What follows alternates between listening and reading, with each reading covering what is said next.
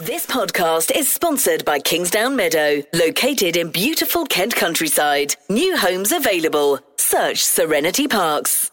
Kent Online News. News you can trust. This is the Kent Online Podcast. Nicola Everett. Hello, hope you're okay. Thanks ever so much for downloading today's podcast. It's Thursday, March the 18th, and our top story today is that an inquest into the death of Sarah Everard has opened. The 33-year-old's body was found in woodland near Ashford last week after she disappeared while walking home in Clapham in London. Alex G was at County Hall in Maidstone earlier for the Kent Online podcast. There was a huge media presence both inside and outside of County Hall in Maidstone this morning as the inquest into Sarah Everard's death was officially opened. Anyone going with the hope or expectation of any significantly new information being released will have been left disappointed, as the inquest was opened with a brief statement from Acting Detective Inspector Lee Trotz, who's one of the investigating officers into Sarah's disappearance and alleged murder. And then the senior coroner, Patricia Harding, immediately suspended the inquest pending the upcoming trial, which is penned in provisionally for October the 25th. The only real development that we know for sure is that Sarah's body has now been released to her family, who were listening into the inquest today via Teams. This is, of course, after her second post-mortem was carried out yesterday on request of the coroner, after the Met Police's first post-mortem was returned with inconclusive results.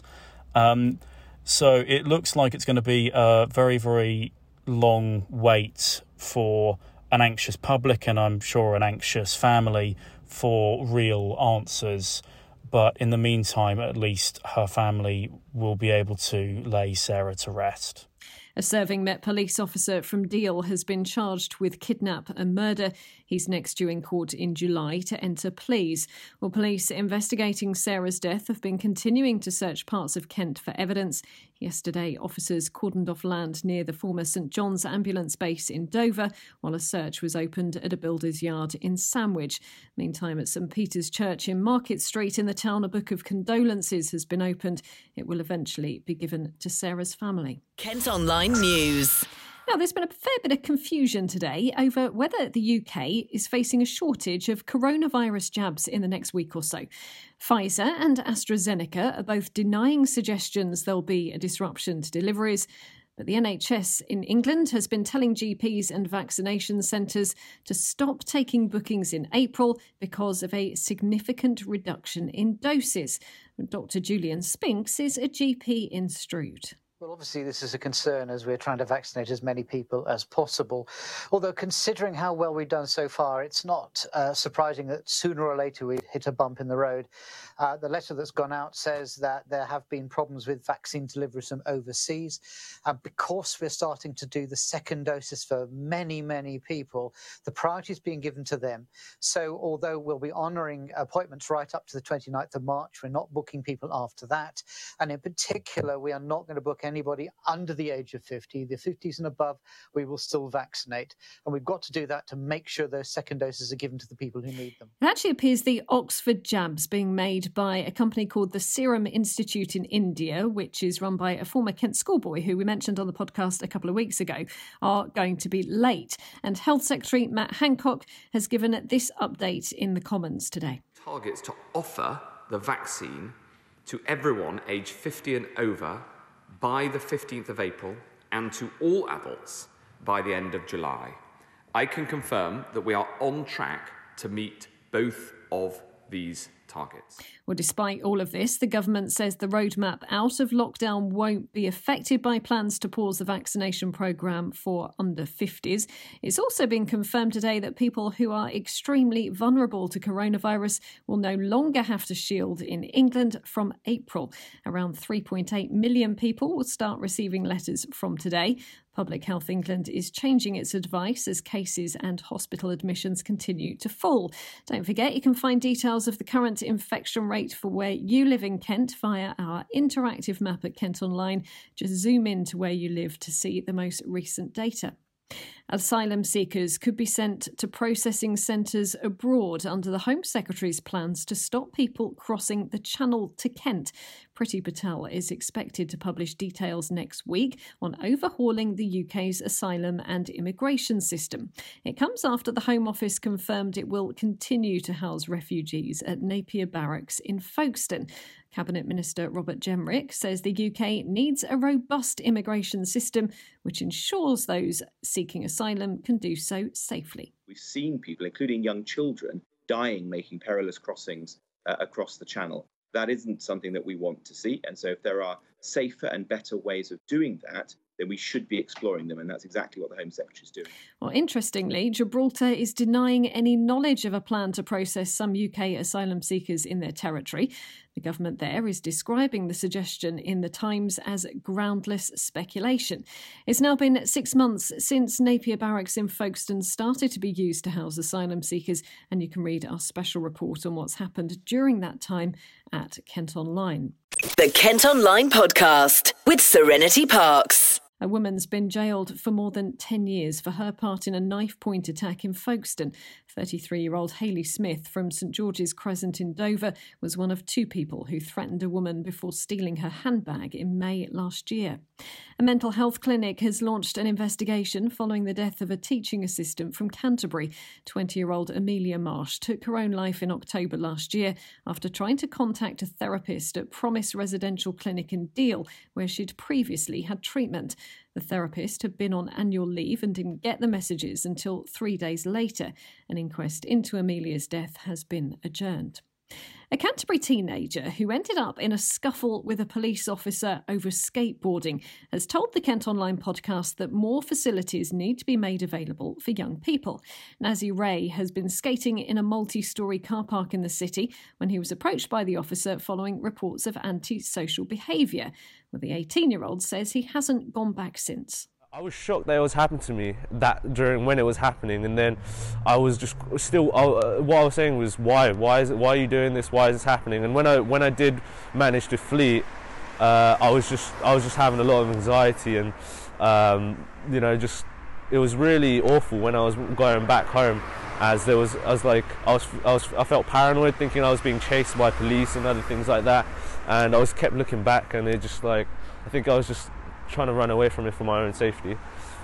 And now, are you going to come back here as Canterbury West to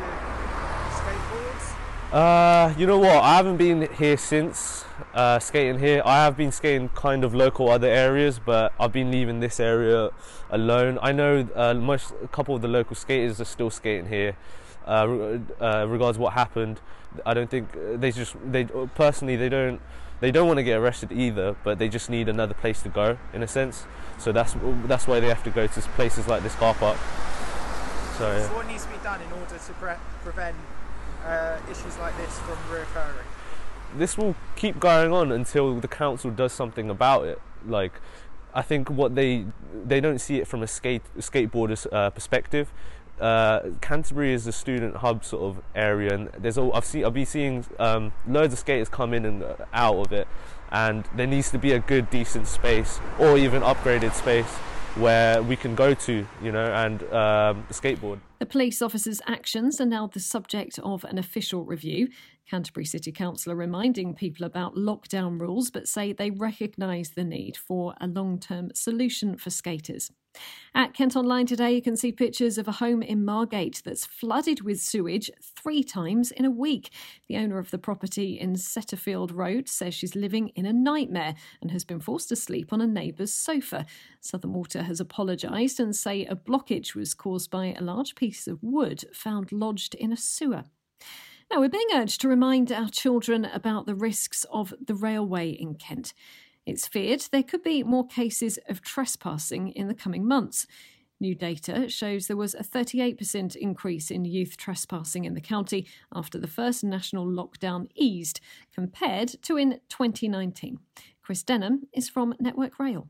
Well, we're on our way to a loosening of the lockdown regulations and some warmer weather as well. And what we know from last year is that when that happens, we're likely to see an uptick in young people enjoying themselves. And why wouldn't you? But there's a danger that could lead to more trespass incidents on the railway. It may seem like an obvious question, but why is the railway such a dangerous place to be? There's two main risks on the railway. The first one is a little bit obvious, is the trains themselves. They're very fast and they're very quiet as well. You don't get much warning before a train appears. The other danger is a little bit more insidious. Here in Kent, we use the conductor rail to power the trains, and that's got 750 volts going through it all the time, not just when trains are running. The conductor rail is always live and it's always powered at 750 volts. That is compared with your domestic power supply, which is about 250. So far more powerful and far more dangerous. It's direct current too, which means that instead of blowing you away, it will drag you down and it will hold you to the conductor rail until the power is turned off. It is phenomenally dangerous and really nasty. And I cannot emphasize enough how important it is that people stay away from it and stay off the railway.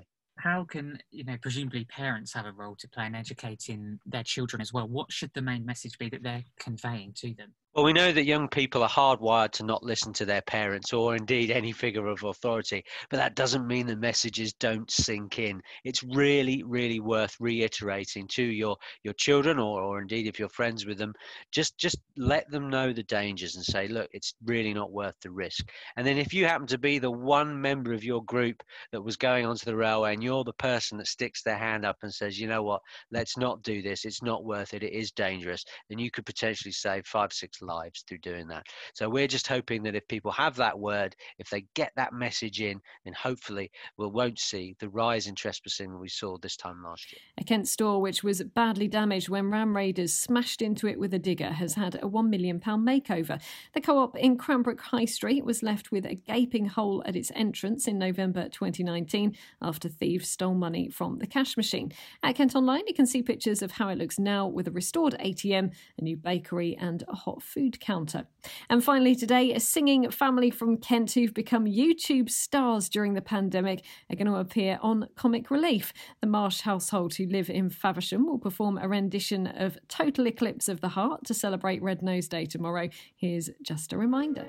Third lockdown 2021 and it's a little bit lonely, no one's ever coming round. Third lockdown 2021, we bet we'd all be outside, but I'm still listening to the sound of their tears. Third lockdown. Every day I'm treated like I offer room service, but they mess it in the blink of an eye. Third lockdown. Every now and then we get a little bit terrified of when we think she's gonna let fly. Third lockdown, time flies. Struggling to tell the days apart. Time flies. Feels as if we're only at the start. But we've grown a lot in height. There's no way for us to measure. And if you look on They're also hoping to raise £10,000 through their own fundraising page. Well, that's all for today. Thanks ever so much for listening. Don't forget you can subscribe to the IM News app. That will give you access to all KM Group newspapers. Just head to subsaver.co.uk. News you can trust. This is the Kent Online Podcast. This podcast is sponsored by Kingsdown Meadow, located in beautiful Kent countryside. New homes available. Search Serenity Parks.